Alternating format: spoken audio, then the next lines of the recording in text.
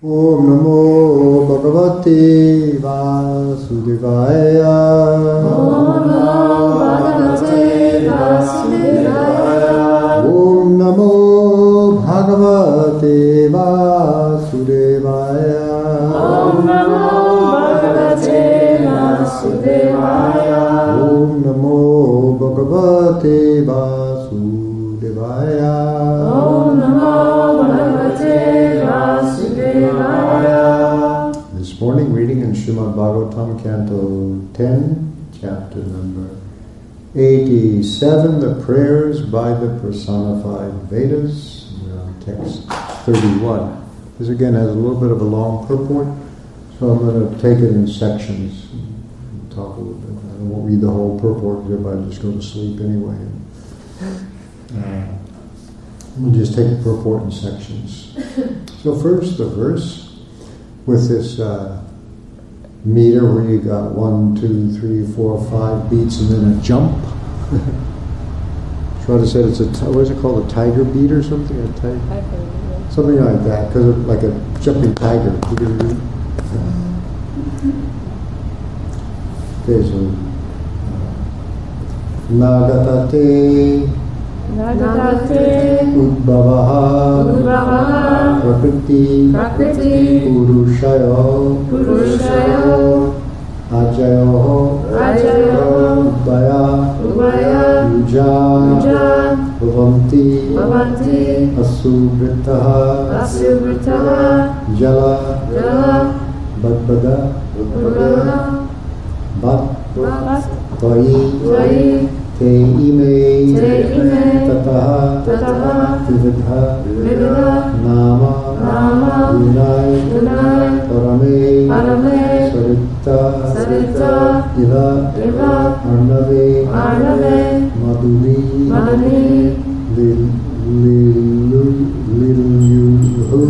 lilyuhu ashesha rasaha Nagatata Udbhava Prakritya Purushayor Ajayor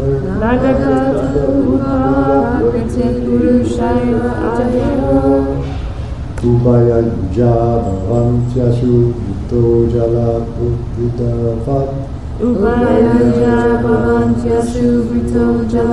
Buddhavat Tvaita ime tato vividarnama gunnaya parame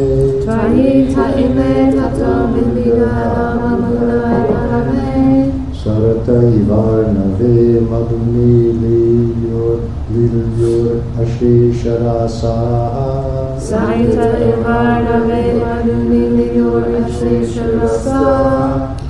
Nagatata Bhava Prakritir Purushayor Ajayor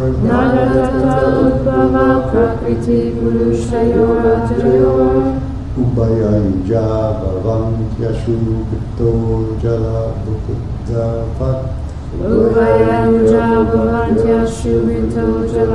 Buddhavat Aita ime tato vividarnama vinaya parame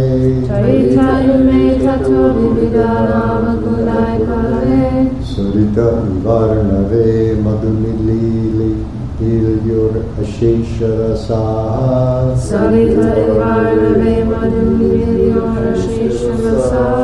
Nagatata udbhava prakriti Purushayor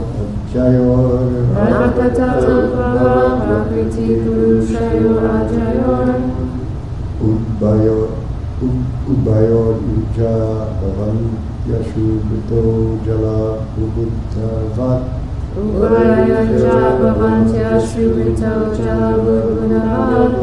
Tvaita ime tato vividarnama gunnaya parame Sarita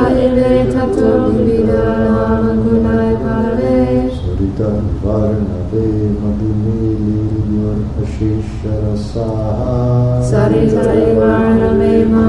lilyor ashesharasaha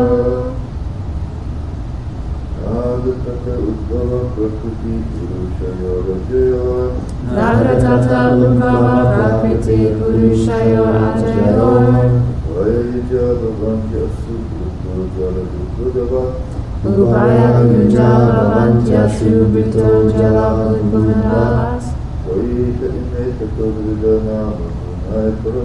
Tvaita ime tato vividanam gunai parame. Sarita ivarnave manuniliyor ashesharasa.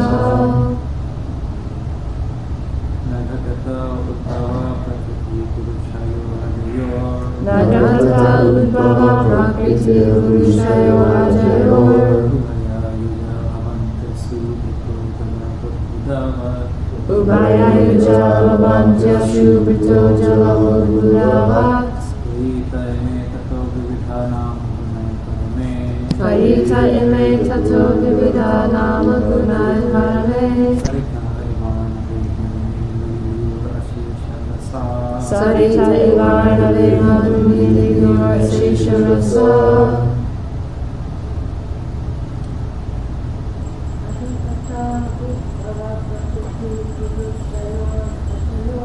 Nagatata udbhava prakriti purushayo ajayor.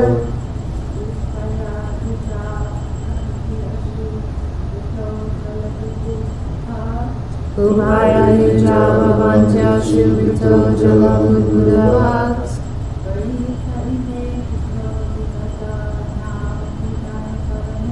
Tvaita ime tato vividanam gunai parame.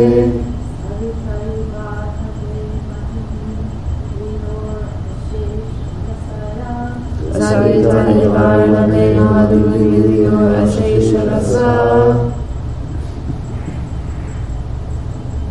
Nagatata udbhava prakriti purushayor ajayor. Nagatata udbhava prakriti purushayor ajayor. Ubhaya yuja bhavantya shubhito jala budbudavas. Ubhaya yuja bhavantya shubhito jala budbudavas. Tvaita ime tato vividanam gunai parame. Tvaita ime tato vividanam gunai parame. Sarita ivarnave maduniliyor ashesharasa. Sarita ivarnave maduniliyor ashesharasa. Nagatate does not happen. Udbhavaha, the generation. Meaning the act of generatedness. Group of people, the act of generation. Prakriti of material nature. Purushayo, and of the soul who is her enjoyer. Ajayo, who are unborn. Ubhaya, of both. Yuja, by the combination. Bhavanti, come into being. Asubhitaha, living bodies. Jala, on water. Budbada, bubbles. Like, like. Tayi, in you. Te ime, these living beings. Tata, therefore. Vivida, various. Nama, with names. Gunai, qualities. Parame, in the supreme. Saritaha, rivers. Iva, as. Arnave, within the ocean. Madhuni, in honey. Lilyuhu, become merged. Ashesha, all. Rasaha, flavors. In translation, neither material nature nor the soul who tries to enjoy her are ever born. Yet living bodies come into being when these two combine, just as bubbles form where water meets the air. Just as rivers merge into the ocean, or the nectar from many different flowers blends into honey, so all these conditioned beings eventually merge back into you, the Supreme, along with their various names and qualities. Namo Om Vishnu Padaya Krishna Prasthaya Vikre Shrimati Bhaktivedanta Swamini Namane Namaste Saraswati Devi Gauravani Pacharani Vishesha Shrimadari Paschacharya Satarani Om Gyanam Timuram Dasya Gananjana Shalakaya Chaksu Viritam Jina Tasmaya Sri Gurave Namaha Vanchakalpa Tribhishta Vibha Sindhu Veva Chapatitanam Bhavadeyo Vaishnavya Namo Namaha. The subject is complicated, Vedanta, and the verses are complicated because I use these big long lines here. So I just want to go over it a little bit so you can see how we get from the Sanskrit to the English.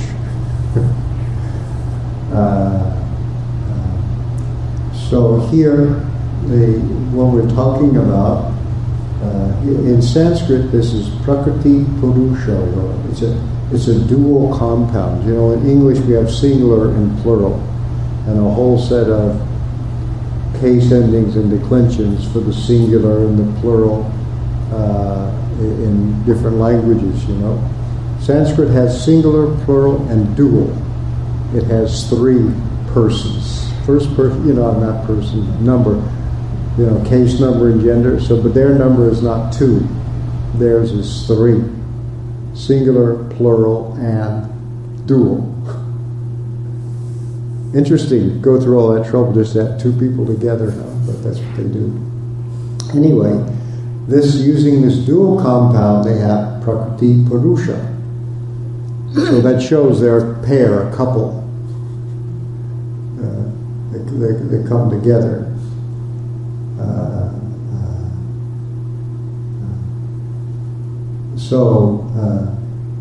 This Prakriti and Purusha, that's why they say of the soul who is her enjoyer, because it's like a married couple, so to speak.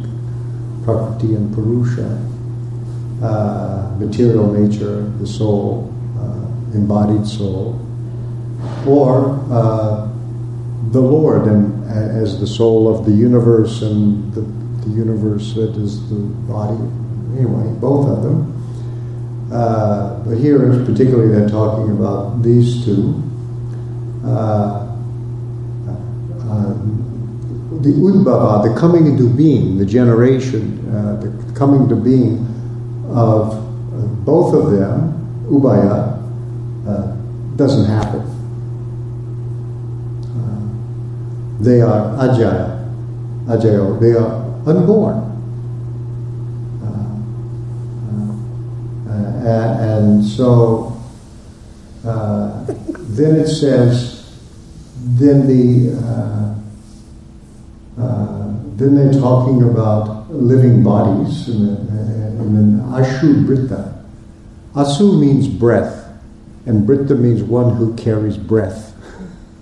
Asu Britta, the breathing entities, rather life air, not necessarily breath, but they mean prana, you know, who have prana, those who have prana, and they come into being by the combination of both. So they come into being, material nature of the soul, but the different living bodies, they come into being by this combination.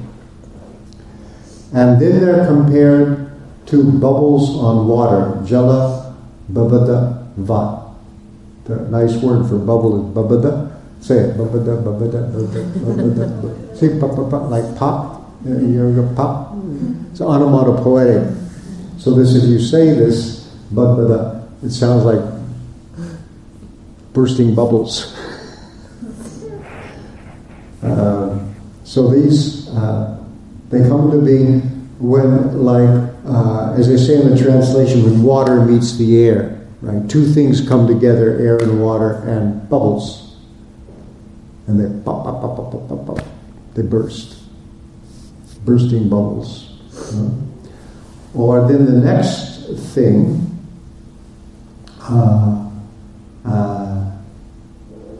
and then it says, Twai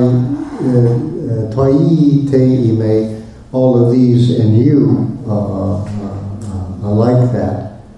And they all then also they give another direction, another example at the end. So therefore, all these beings in you, they have their vivida, nama, gunai, and so on. They have their different names and their different forms and all those things.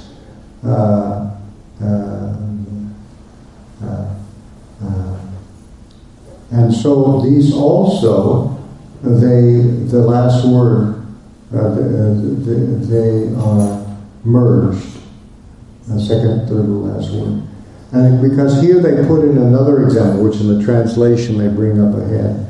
They become merged into you just as rivers in the ocean are sadat iva arnave, and honey and flavors become merged into honey.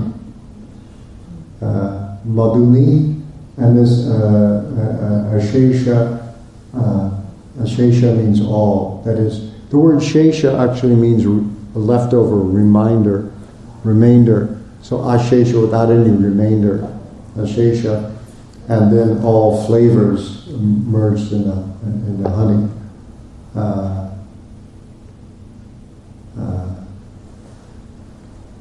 So actually there's three examples: bubbles, rivers, and honey. That's in this thing here. So the purport: without proper spiritual guidance, one may misunderstand the Veda's description of the living entities emanating from the Lord to mean they have come into being in this process and will eventually pass again into non-existence. So here we're dealing with this Vedanta, Janmadasya Yataha, that from which everything comes. That's the study. So how does it come? So you have this idea everything comes from Brahman. So you can think that because these, and what they're saying here, the importance of this is that the absolute truth has energies. That's the basic idea here. They come out of Prakriti and Purusha. They come out, Prakriti meaning the material energy, and the Purusha. The more simple, where's my book? The more simple explanation of this is given by Krishna in the Bhagavad Gita, where he says to Arjuna in the 7th chapter, now I'm going to tell you everything there is to know. I'm going to explain to you everything. He makes this really far out claim. I'm going to explain to you all there is to be known. Jnanam teham savijnanam in 7.2. I shall declare unto you in full this knowledge, both phenomenal and numinous, jnana and vijnana. You could say both spiritual and material. This being known, nothing further shall remain for you to know. I mean, that's quite a claim. I'm going to tell you about everything, material and spiritual, and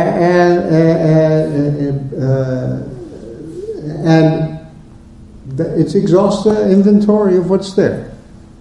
It's like quite a claim, huh? So then he says here, the first part, text 4, Bhumir Apo Analo Vayu Kam Mano Buddhir Evacha. That's a list, huh? Earth, water, fire, air, ether, mind, intelligence, and false ego. These 8 constitute my separated material energies. Here, and Prabhupada explains it the purport. You can expand it a little bit, but Mano, Buddhi, Ahankara are the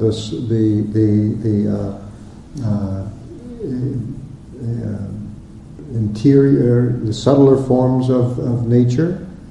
Manas, Buddhi, Ahankara. And then here the tanmatras, the gross elements, but that also then includes the subtle forms, the sense objects, and so on.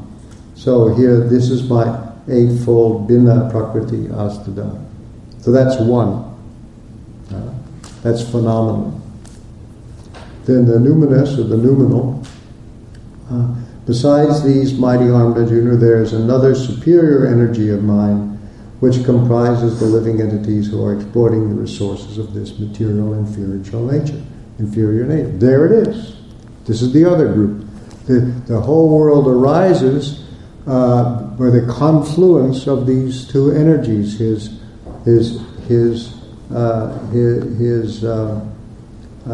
superior and inferior energies. Right? That's how this world comes about.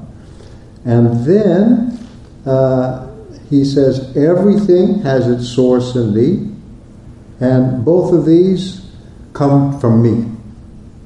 And then Mata Parataram Najat Kinte Nastita. And beyond that, beyond me, there's nothing else.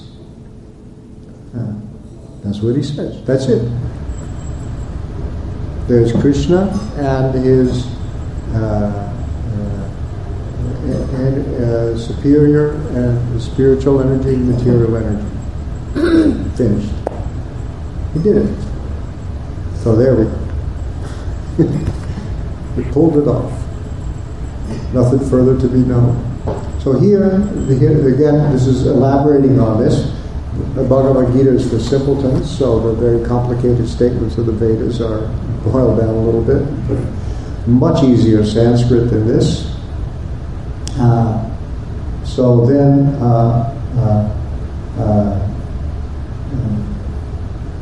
so this is when they say this word here is arise, udbhava, they come forth. It doesn't mean they're born, because then it says that ajayo, they are unborn. They combine. And then it goes on to say, if the living entities were to thus have only temporary existence, that is, that they were created and destroyed completely, everything,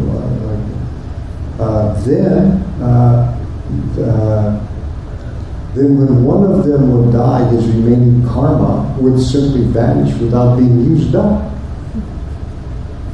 Which is a lot of people are hoping for anyway.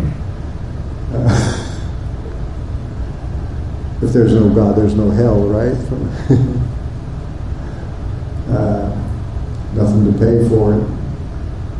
No one to get back at me for all the things I've done to them in future life or anything.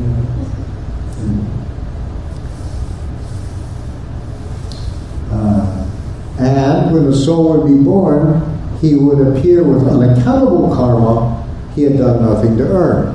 That's the big concern of Christian theology, the problem of evil, that, as one guy put it, bad things happen to good people. You know how? And you see that people are born quite unfairly. Some people have talent, beautiful, good looks, wealth. They're born with these things, and others, they got everything going against them, and disasters happen all the time. Not their fault. Not their fault. You know. Some kid is born with fetal alcohol syndrome. You know, this his mother was drinking while he was pregnant. You know. It's a horrible thing to read in the maternity ward. Sometimes these newborn babies have to be detoxed from alcohol and heroin and all this other stuff. They're born addicted. Well, how does that happen? What did they do to deserve that?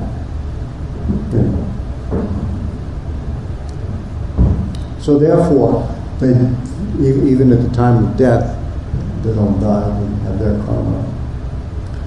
Furthermore, that is to say, if you just vanished, a living being's liberation would amount to the total ratification of his identity and being, which is almost, seems to be what's claimed by major parts of Buddhism.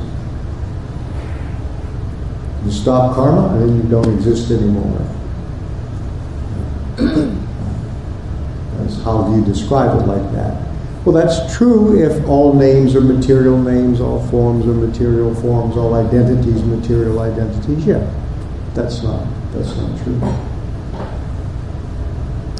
And what's true as they go on, the truth is, however, that the soul's essence is one with Brahman. Just as the small portion of space contained within the walls of a clay pot is one in essence with the all-expanding sky. This is an example from the Upanishads. That it seems the sky is one, yet there's a pot, and you can talk about the sky, meaning the space, akasha. Inside the pot, you can talk about the akasha outside the pot. But there's really only one akasha, even though it appears inside and out. So they use that example here. They don't say where it comes from, but it's an Upanishadic example. And like the making and breaking of a pot, the birth of an individual soul consists of his first becoming covered by a material body, and his death or liberation consists of the destruction of his gross and subtle bodies once and for all. They're going to talk here about dissolutions, but at the time of death, you're liberated from your gross body. You shuffle off that mortal coil. But you don't shuffle off the other one, the subtle body. That one you keep. So the definition of actual liberation is liberation from the subtle body. Much stickier than the gross body. Much stickier. Hard to get rid of. And therefore the yoga process ultimately deals with the mind, because that's what you have to get disentangled from.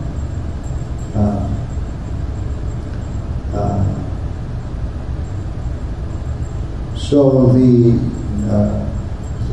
it says, certainly such births and deaths, that is, coming into the world and taking on a body by material nature, which is quite a miraculous process, hard to duplicate in the laboratory, even with simple animals.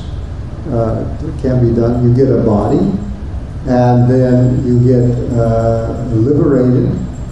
Both of these things, you come into the world, go out of the world, they take place only by the mercy of the Supreme Lord. So they're talking about this union of Purusha and Prakriti. Union of Purusha and Prakriti. The combination of material nature and her controller that produces the numerous conditioned beings in the material creation is likened to the combination of water and air that produces countless bubbles of foam on the surface of the sea. Just as the efficient cause, air, so this is how this example is elaborated by commentators. The air is the efficient cause, impels the ingredient cause, water, to form itself into bubbles. So the ingredient cause, or what's called the material cause, and the efficient cause, these are there. This is how this has been explained. The air blowing over the water to make the water form itself into these bubbles, which is just a thin skin of water, and then they pop. Bump it up, bump it up, bump it up, bump it up, bump it up. You can hear them pop when you say the word. Bump it up, bump it up, bump it up, bump it up, bump it up. So, by his glance, the Supreme Purusha, that is to say, the efficient cause, inspires Prakriti to transform herself into the array of material elements and the innumerable material forms manifest for those elements. Prakriti thus serves as the upadana karana, or ingredient cause of creation. What all the Western philosophy is called the material cause, the matter and spirit. Prakriti, in the ultimate issue, however, Since she is also an expansion of the Supreme Lord, it is the Lord alone who is the ingredient cause as well as the efficient cause. The material cause, the efficient cause. Aristotle had four causes: the formal cause, the plan, the thing. When a potter makes a pot, he's got the idea in his head, that formal cause. And there's the final cause, that for which the thing is made. So Krishna is all of those. He's the formal cause, the efficient cause, the material cause, and the final cause. He covers all the bases there. So, by the way, this union of Prakriti and Purusha, as you can see, as they're put together as a pair, is like a sexual union. But it's explained in the Brahma Samhita that Krishna himself, he is not intimate with his material nature. He's intimate, as with Radha and Krishna, with his internal potency. Then he's together with her. But you don't ever see Krishna and Durga in a conjugal relationship. It's Durga and Shiva.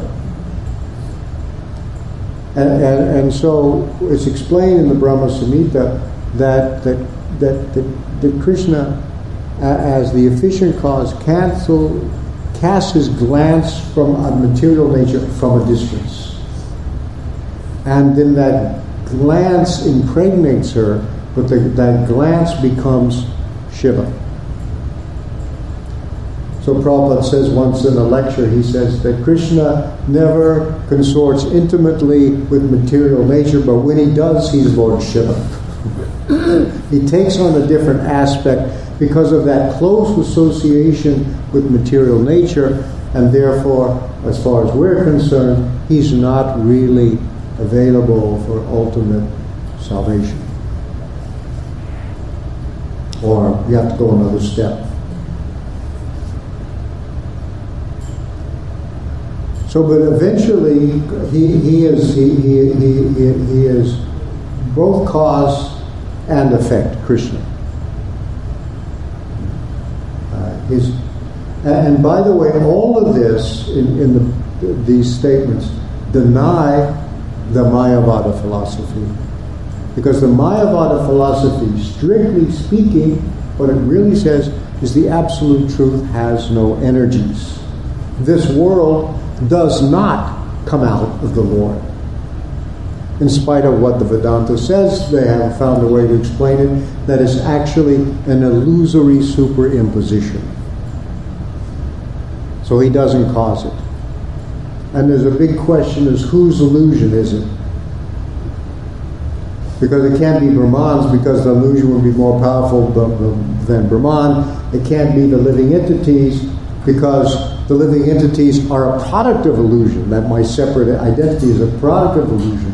So you got this illusion floating around somewhere belonging to no one and coming from nowhere. And therefore, the Mayavadis say it's anirvachaniya, sadasat anirvachaniya. He cannot be spoken of either as existing or as not existing. That solves that problem. You just say so.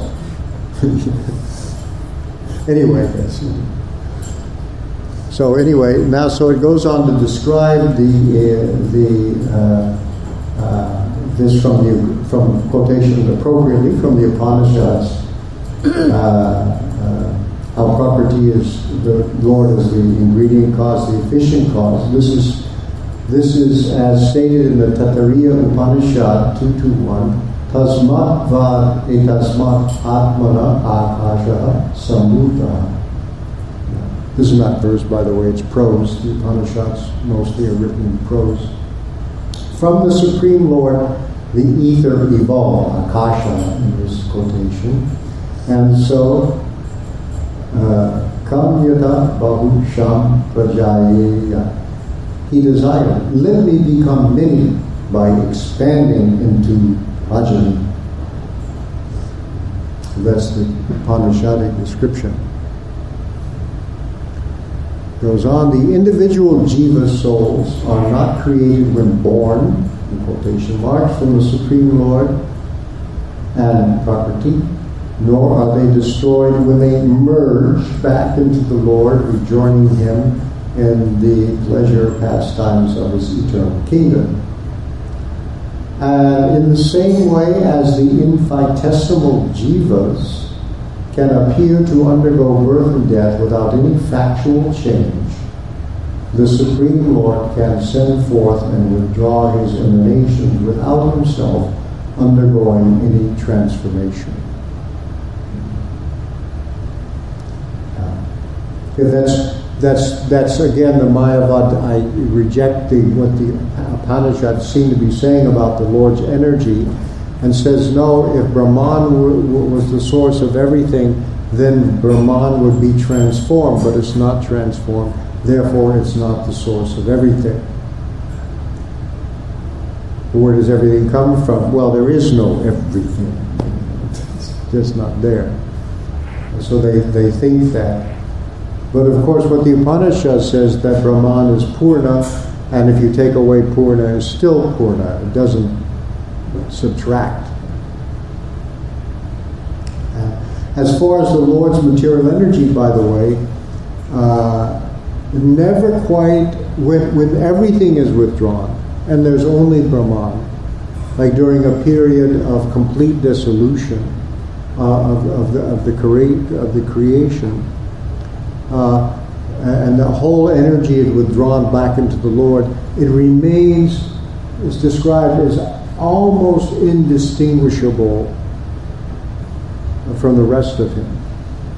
But it's the material energy, like some kind of very faint little swiggle. But there's differentiation always. That's why our philosophy is called sa-vishesha. A vishesha is something that's distinct, a distinct particular thing. And Brahman is sa-vishesha. It has visheshas. Whereas the Mayavada is nirvishesha. No visheshas, without any visheshas. So that's why these things are important. So it says here, it can send forth and withdraw His emanations without Himself undergoing any transformation. Thus the Brihad Aranyaka Upanishad 4.5.14 affirms, Avinashi Vareyam Atma. This Atma is indeed indestructible. A statement that can be applied both to the Supreme Soul and to the subordinate Jiva soul. As explained by Srila Sridhar Swami, the dissolution of the living being's material condition occurs in two ways, partial and complete. Partial dissolution occurs when the soul experiences dreamless sleep, when he leaves his body. And when all, the idea seems to be that when you're in deep dreamless sleep, you leave your body. And when all souls re-enter the body of Mahavishnu at the time of universal annihilation. In other words, the partial dissolution of deep dreamless sleep, and the other dissolution when you re-enter the body of Mahavishnu when the whole universe is dissolved. These different types of dissolution are like the mixing of nectar brought by bees from different kinds of flowers. The different flavors of nectar represent the dormant individual karmic reactions of each living entity, which still exist but cannot easily be distinguished from one another.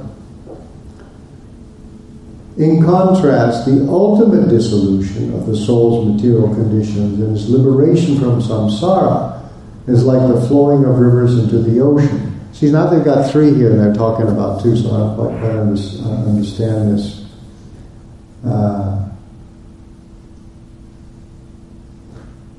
Maybe dreaming of sleep happens both times, when you leave your body and when the soul enters Mahavishnu. Because you're still there. When you enter Mahavishnu at the time of this, you still have your karma. It's still with you. you're not devoid of your karma. You don't automatically become liberated.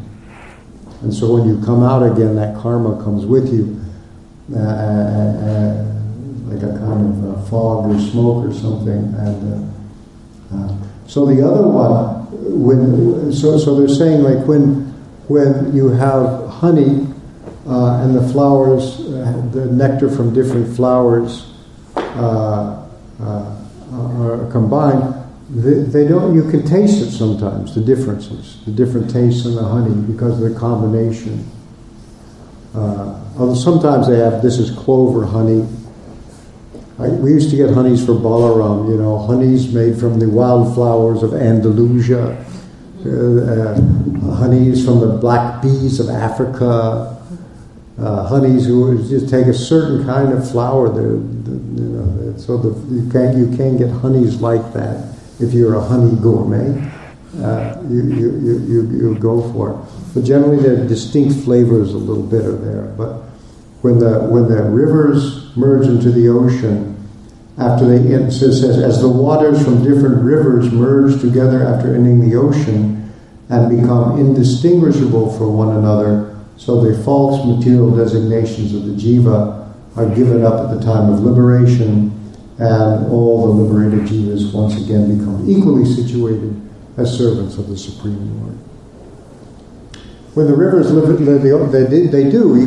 Quite a while in the ocean, you can detect the presence of certain rivers, but after a while they do get mixed up. The Upanishads describe these dissolutions as follows. Yata somya madhukrito nitishtanti nanam yatnyanam vikshanam rasam samavaharam ikatam samgayanti te yata tatra na vivekam lapante amushyaham vikshasya rasosmyasmushyaham rasosmiti yevam eva kalu somyeva sarva praja sati sampadya na vidu sati sampadhyamahe. Translation. My dear boy, this, that is to say the partial dissolution, resembles what happens when honeybees collect honey by extracting the nectar from the flowers of various kinds of trees and merge it all into a single mixture. Just as the mixed nectars cannot distinguish, I am the juice of such and such a flower, or I am the juice of another flower, so, dear boy, when all the living entities merge together, they cannot consciously think, now we have merged together. Anyway, that's the translation of the Chandogya Upanishad. So that's where this metaphor comes from. It's Upanishadic. And now, from the Mundaka Upanishad, a verse, Yata najasam yamana samudre stam gacchati nama rupe vihaya tata visanama rupa mukhatta ratparam purusham paiti tviyam. As river flows to their dissolution in the sea, giving up their names and forms as their destination, so the wise man who becomes free from material names and forms attains to the Supreme Absolute, the wonderful personality of Godhead.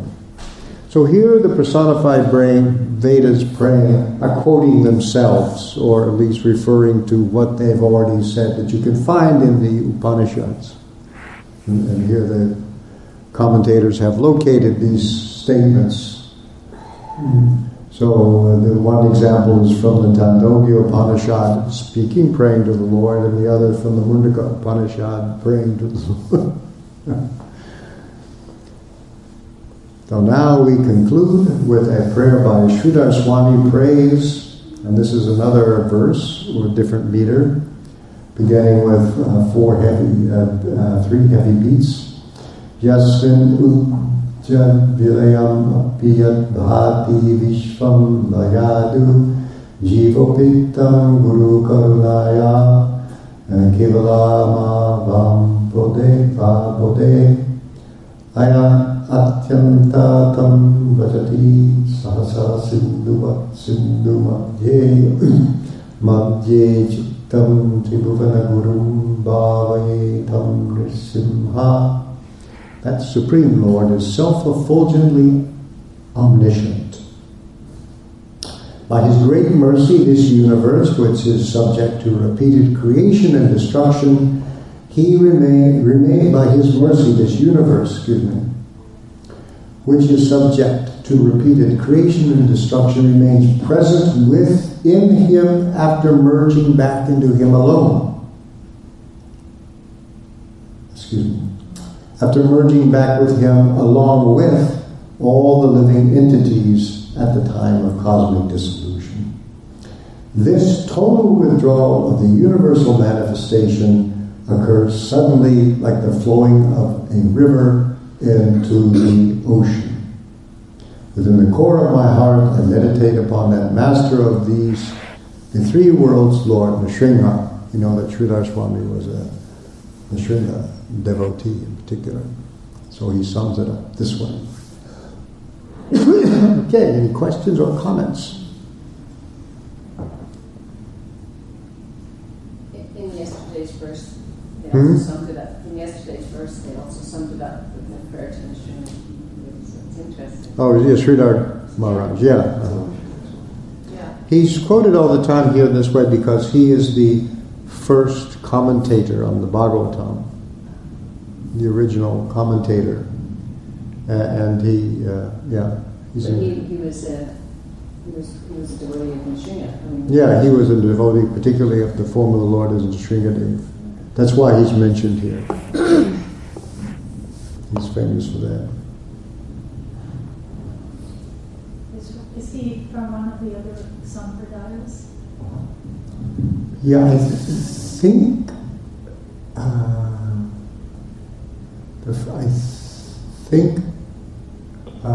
before. I think he was before Ramanuja, so there wasn't a Sri Sampradaya. Of course, now the Sri Sampradaya are the big worshippers of Nrsimhadev, but he was before because he was. No, maybe he wasn't. No, maybe he was after. Yeah, that's right. He was after. I think he was in the Sri Sampradaya. Because Ramanujacharya did not write a commentary on the Srimad Bhagavatam. One of his disciples did, but he didn't. But I'm not sure what Sridhar Swami's actual affiliation is, so I shouldn't speculate.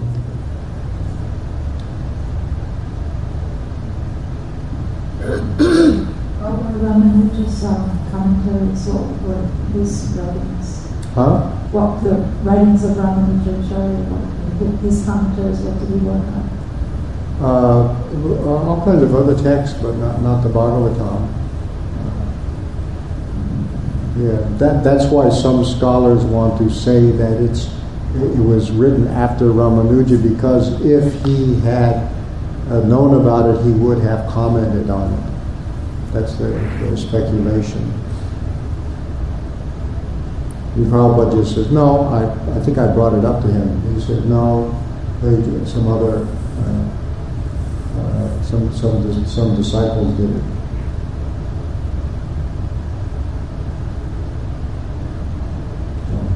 I can look up for you all the Ramanuja's things he commented on at the Bhagavatam.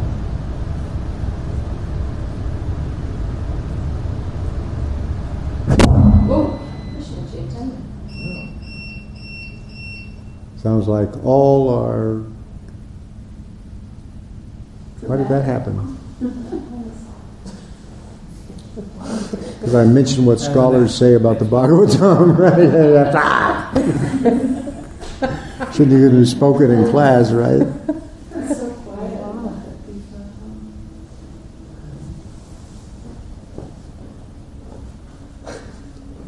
Anything else?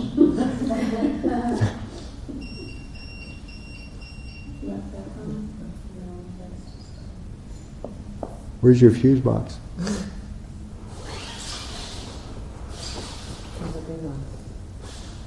question was whether it's this building or the whole neighborhood. It felt like the whole neighborhood or something.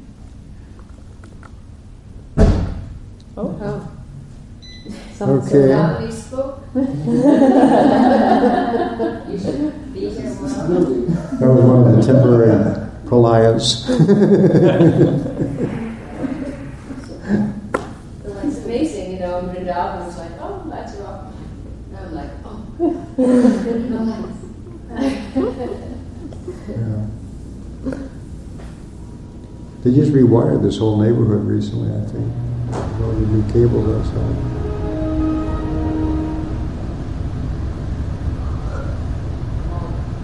Somebody has windows.